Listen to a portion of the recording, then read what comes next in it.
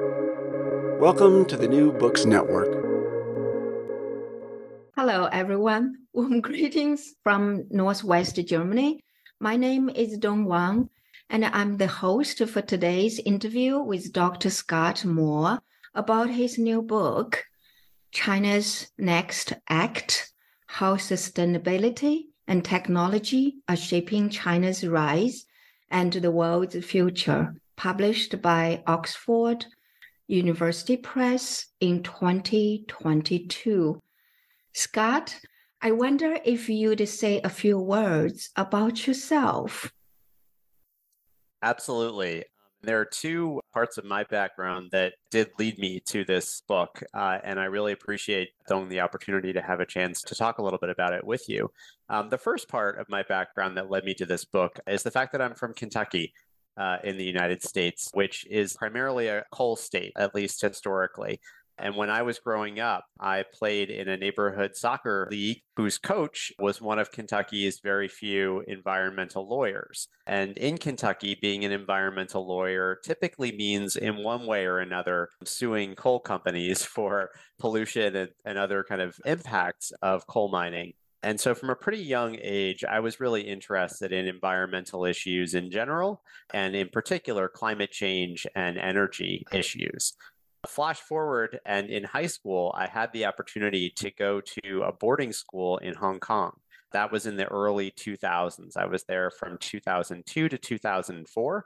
So 5 years or so after Hong Kong reverted to Chinese sovereignty, but still at a time when Hong Kong was very much kind of gateway to mainland China for multinational companies and foreign firms and citizens. And it was a really interesting and very exciting time to be living there. And that engendered a strong interest in China. And so in my subsequent study and career, I've tried to merge those two things: my interest in environmental issues and especially climate change, and my interest in China, and to focus on China's role in tackling shared global challenges and providing global public goods, especially in the realm of environment and sustainability.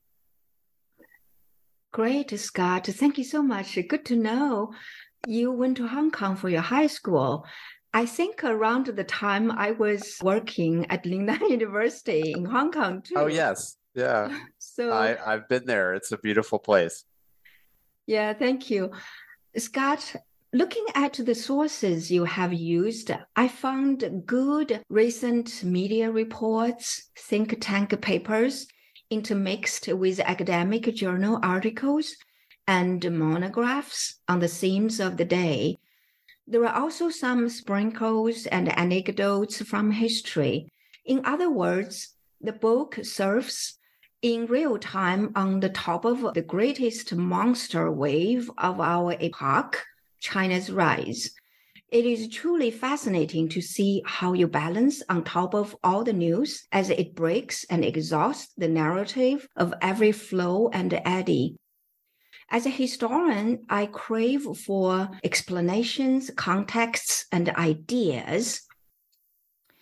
And in your book, you discussed authoritarianism, illiberalism, nationalism, lack of human rights, even nativism, terms that together with their antonyms provide the outline of a contrasting interpretation. But honestly, do these theories and frameworks satisfy you? Which alternative concept could see a stronger narrative of explanation? For example, how can sustainability align individual, local, social, national, and global interests? Well, that's a great question, Dong. And I think to answer it, it's maybe the time to also just say a little bit about what the book is about as a whole. And it really is about trying to understand China's role in tackling shared global challenges, especially those related to environmental sustainability, as well as emerging technology, which maybe we can talk about a little bit more later, but in the context of growing rivalry and tension with other countries, which is another way of saying that I think we have to think about China's role in issues like climate change or public health or artificial intelligence, which we were talking about a little bit offline earlier, Dong, not just through the lens of cooperation, which we kind of used to thinking about, that we need cooperation with China to solve climate change, which to some extent we do. But as a practical matter, that is not always feasible or practical. And I think we have to think about different ways to try to engage China, Chinese companies, Chinese firms in order to tackle these shared global challenges. And that's really what the book is about, is to try to set out for the reader what China's role in these shared global challenges looks like and how we can make progress even as relations worsen, unfortunately, between China and much of the rest of the world. You mentioned three kind of illiberal principles and practices that I talk about in the book, and it's maybe worth saying a little bit more about why I talk about those. And the three, as you mentioned, are authoritarianism, nationalism, and protectionism. And I mean that primarily in terms of economic and trade protectionism. And the reason that I think it's important to talk about those three principles and practices is that unfortunately, they have, for the most part, shaped China's response to issues like climate change or emerging technologies. And there are pretty deep-seated reasons why I think that those principles and practices have formed the basis of China's policy when it comes to environment as well as technology in other areas. But the most important thing to note is that they make it really difficult to envision cooperation with other countries. And a really good recent example of all of this is the fact that after US House Speaker Nancy Pelosi visited Taiwan back in August, one of Beijing's responses was to suspend climate change cooperation with the United States in retaliation for that. So it's a good example, I think, of why it's really difficult to sort of rely on the idea of cooperation, at least as we typically understand it, to tackle these shared challenges, given rapidly rising tensions between China and other countries. Great. Now let's turn to the idea of competition. Although you do a lot to avoid the obvious temptation to reduce the topic to an all-out rivalry between two great powers, describing in much detail the countervailing trends and self-defeating behaviors on both sides, as well as the divergence of domestic realities, one cannot escape the impression that competition is at the forefront of your mind.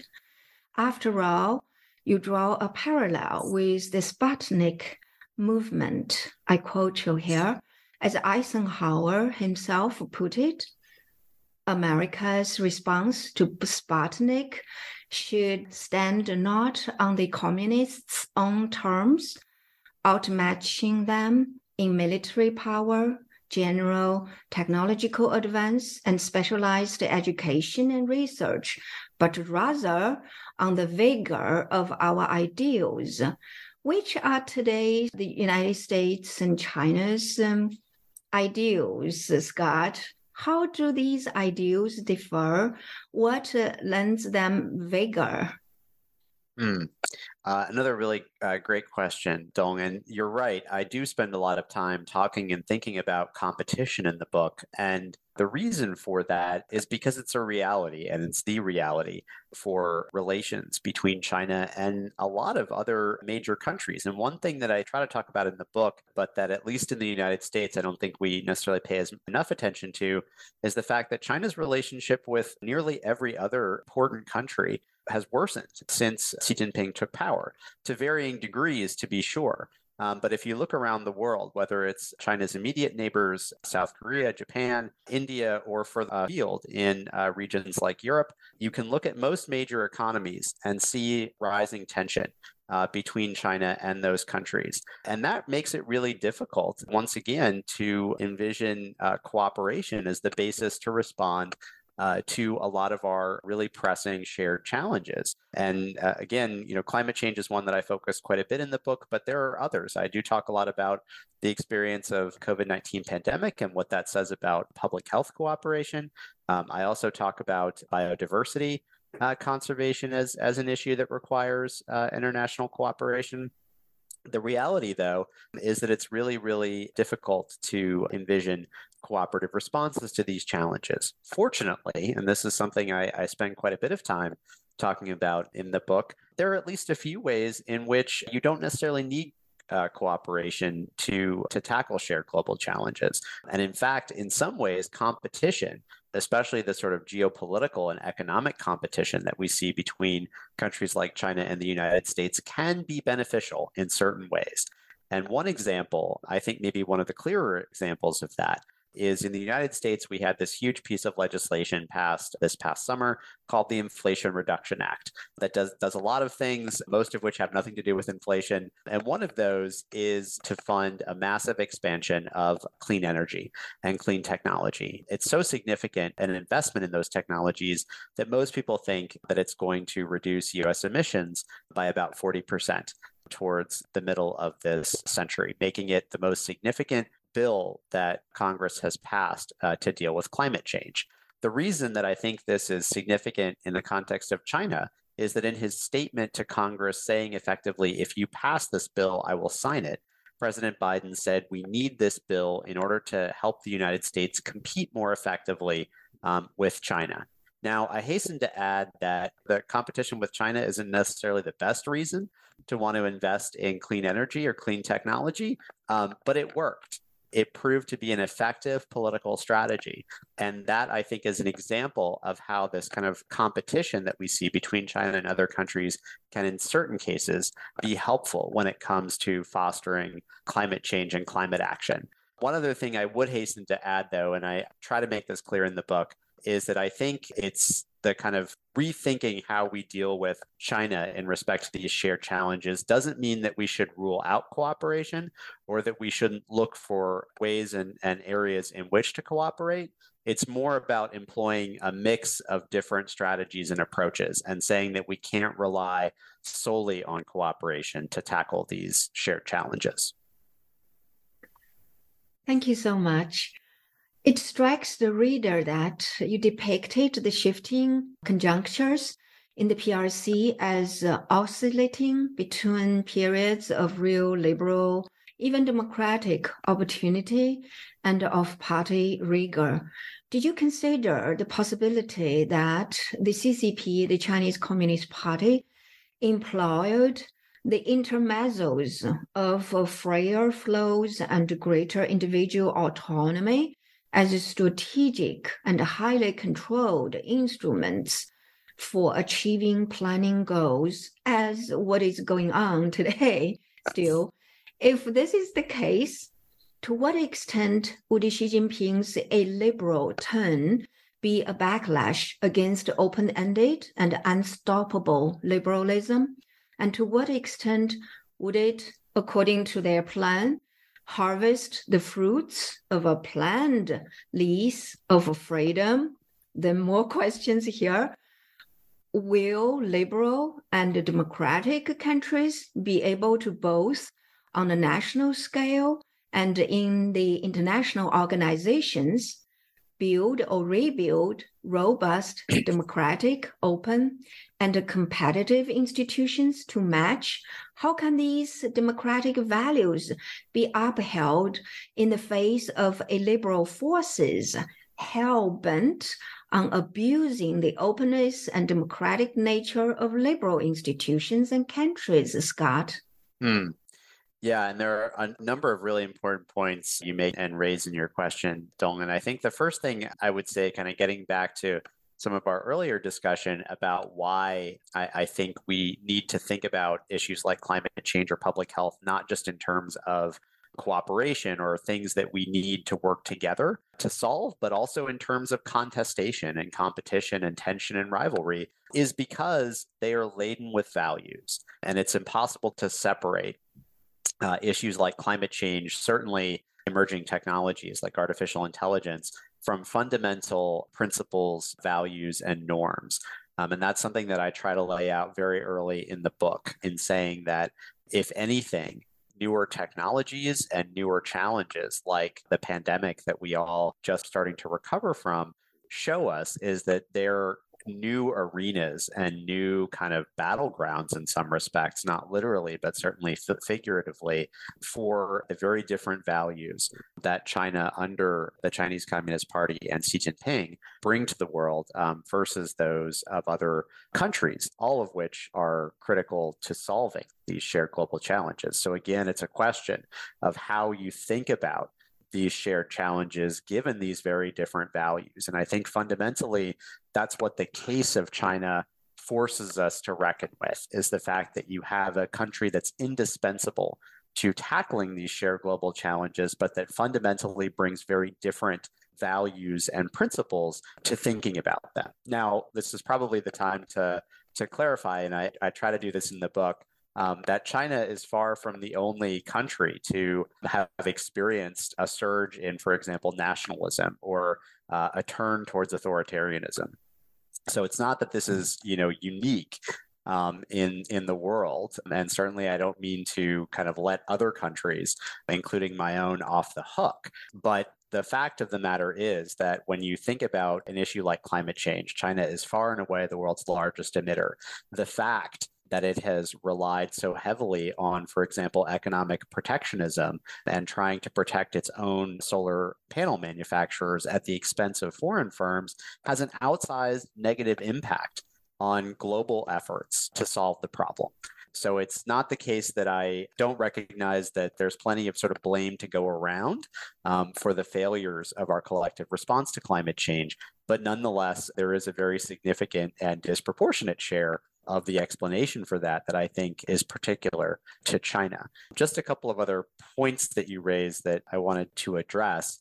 One important point that I try to make towards the end of the book is, and that I think, even the recent and ongoing protests, I think, sort of force us to think a little bit about, is the extent to which China's apparent turn under Xi Jinping towards a much more nationalistic, authoritarian, autarkic system is inevitable, or whether, as the first part of your question implies, we should see it as part of a historical kind of oscillation between periods of openness and turns or movements inward. And while I don't want to get into the business of predicting, what may or may not happen in the near future, I do think what's fair to say is that thanks largely to developments in the realms of sustainability and technology where I focus the book, contemporary China is a very diverse, increasingly pluralistic, in some ways at least, in terms of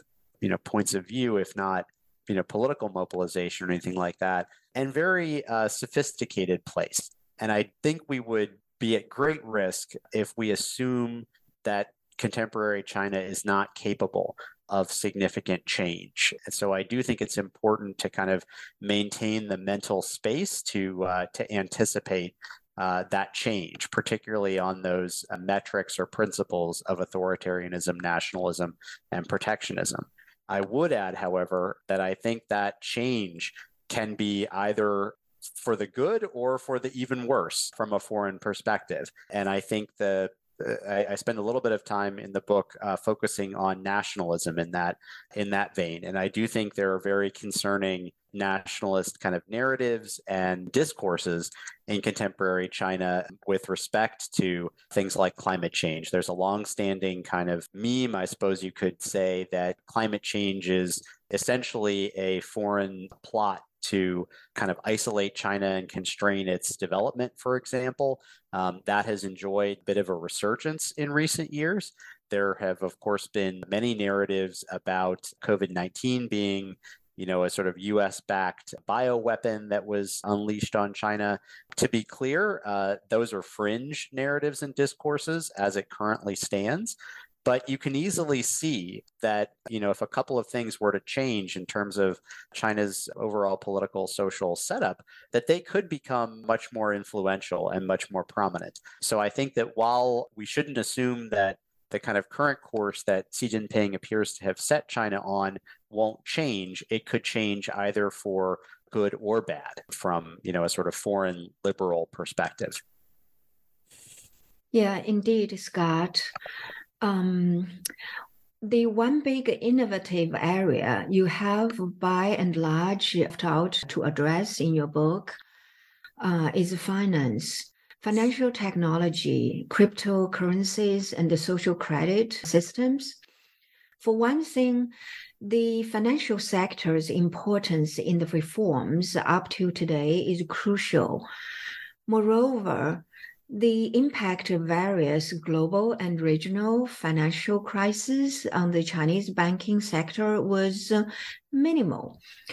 Last but not least, the emergence of online payments, insurances, and credits empowered some large groups of ordinary citizens for a short while until forced to close down by the state regulator. The Chinese state has imposed strong control with large mobile and fintech firms' forays into international financial and other markets. How do such developments fit into the future perspectives of China's rise, Scott? Absolutely. Well, I should maybe say or sort of confess that one challenge with the book is that it's impossible to address every issue area. And I do very briefly note that I think financial system stability in particular is something that deserves a lot more attention from China specialists in terms of the need for other countries to work with China to ensure financial system sustainability. And that's something that, frankly, I think, not to add to the list of things to worry about because we all have too long a list already, but looking at, China's property market, for example, if there were to be, which I think is unlikely, but nonetheless possible, essentially a collapse of that sector, it would cause almost certainly a global financial crisis. And it's something that I know central bankers are thinking about, but I'm not sure how effectively or completely. And I think that's a good example of an area that does need more research, more kind of effort by policymakers to think about how to work with Beijing to prevent any type of similar impact. I do glad you brought up mobile payments, Dong, because I do talk a little bit about that in a chapter on data. And I think it's a very interesting example of how both for China and the world, China's role in emerging technologies, it tends to be a dual-edged sword. So, anybody who's been to China anytime in the last 10-ish years will be familiar with WeChat, which is specifically what I talk about in the book as an example of a sort of do-it-all Swiss Army knife mobile app that, among other things, has allowed China to, I would argue, and I think most people would agree, catapult over a lot of other countries, including the US, when it comes to the ease and integration of mobile payments. The US, I think, is starting to catch up, but probably still isn't quite there in terms of how easy, universal it is to pay to use mobile payments apps. Now, that has some considerable advantages. For one thing, because so much of a Chinese consumer's activity takes place within WeChat as a single app, it facilitates better and more cohesive aggregation of a lot of different types of consumer data. So for a typical Chinese consumer using WeChat as their primary app, you can get a lot of data on spending habits, as well as geolocation history, as well as social networks. Whereas typically for Western consumers, that data is fragmented across a couple of different platforms. You may be using, Instagram or Twitter for social media or Facebook, whereas you're probably using Amazon for, e-commerce, and you're probably using other apps for mobility and for food ordering and other things. WeChat effectively allows you to aggregate all of that in a single platform. That creates a lot of really useful consumer data, which is beneficial for economic purposes. It is also beneficial for surveillance purposes. And that is where kind of the dual-edged sword comes in, that level of aggregation creates a lot of new opportunities and incentives for surveillance on individual citizens. One thing I talk about in the book, which I do think is important to note in this space, is that China's increasing technological sophistication, really, as indicated by things like WeChat, has also meant that the risk of surveillance and in some cases censorship that has, unfortunately always really been a part of everyday life in China, has now effectively been exported to much of the rest of the world to varying degrees, to be sure. But the proliferation, for example, of China-developed apps, including TikTok, has created some potentially significant privacy risks and surveillance vulnerabilities for foreign citizens. And that's really a new development. Prior to the last few years, it was quite difficult for China's party or its state to surveil foreign citizens outside China. That's now changing. And just as significant, it's also this proliferation of technology has also allowed the party and the state to export censorship in some cases. So again, to use, for example, there's famous incident involving Zoom, for example, the ability to leverage Chinese law and regulations to effectively force foreign firms to restrict speech by people outside China. So it's some very interesting and disturbing developments in that space. But a good example both of the kind of major argument I make in the book of how China's role in these sustainability and technology areas continually increasing, but not necessarily in ways that accord with or even acceptable with liberal norms and values. And that creates a really difficult problem and dilemma of how to deal with them and how to try to engage Beijing to address shared challenges in the absence of shared values.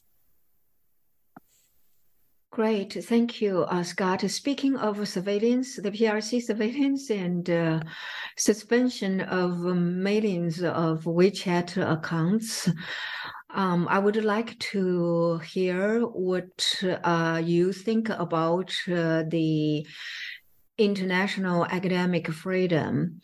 You discussed at length the effect on global science collaboration of the international rifts associated with China's rise, the examples of how U.S. academic freedom, both in history and in recent times, has spawned high-flying academic careers and path-breaking research outcomes by Chinese American scholars, albeit in some cases cut short by anti-Chinese politics, are counterpoised by the PRC headhunting of American celebrity scholars to become Qianren professors in China.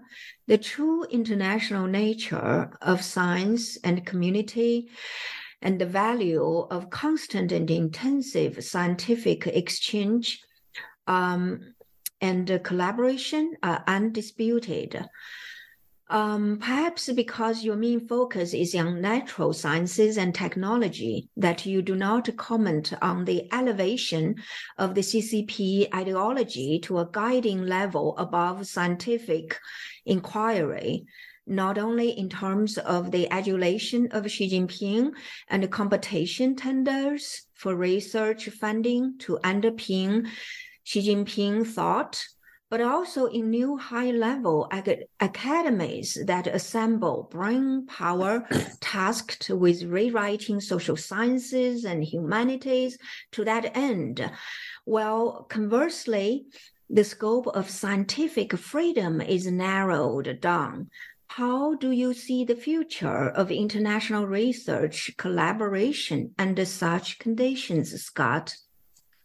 Well, Dong, I think you point out in the sort of two parts of your question of irony that I try to draw out and explain in the book. And the irony is this: probably China's single greatest contribution to global public goods has been in the form of human capital, and especially the large numbers of Chinese students and scholars who have studied and worked abroad, and the contributions that they have made to every field, but including science and technology abroad, are almost incalculable.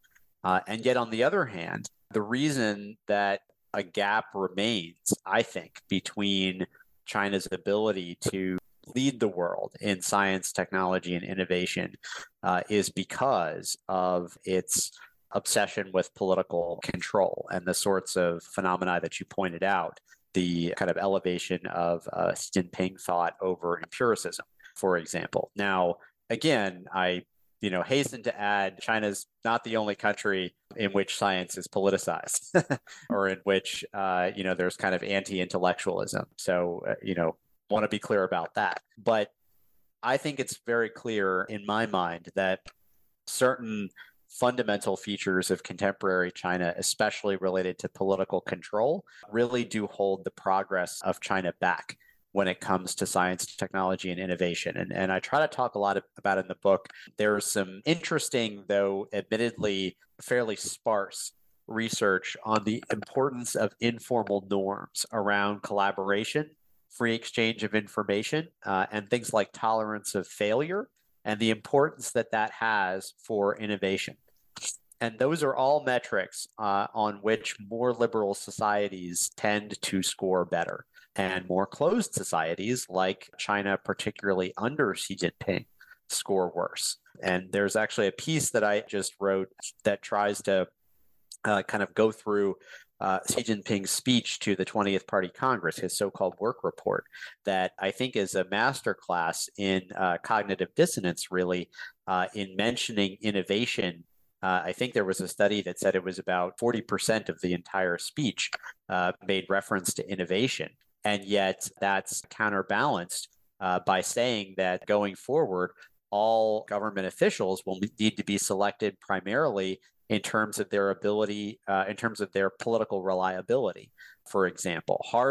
Basically a total jettisoning of this idea that's existed in the post-Mao period, where technical ability should be the main consideration for selection of cadres, at least below the top levels, the senior political levels. These things are mutually incompatible to a very large extent. And it's fascinating to me that there's very little sign that that's recognized at the senior levels. And that, I think, will hold China back. I think it's also going to be bad for the world, because a China that struggles to innovate will be a China that struggles to grow. And it's perhaps worth kind of noting here, I talk a little bit about China's development struggles in the book, but China is at a very perilous point in its economic development trajectory. It can't count on its traditional sources of growth, exports in particular. Even before the pandemic, China's export markets were more or less saturated. Now they've been thoroughly disrupted, both by the pandemic itself, but also by these growing geopolitical tensions that we've talked about, which have resulted in lots more investment restrictions, restrictive trade measures imposed by other large markets like the United States and increasingly Europe. That means China's going to have to find new ways to grow, and innovation is going to have to play a key role in that, generating more value from homegrown products, for example. But again, the kind of current system, particularly the one that's taken shape under Xi Jinping, is going to really constrain that. And that's going to create a lot of very difficult challenges for China, but also for the rest of the world. Thank you so much, Scott. We've taken a lot of your time. What are you working on now, besides the short piece you just wrote? I'm looking forward to reading it.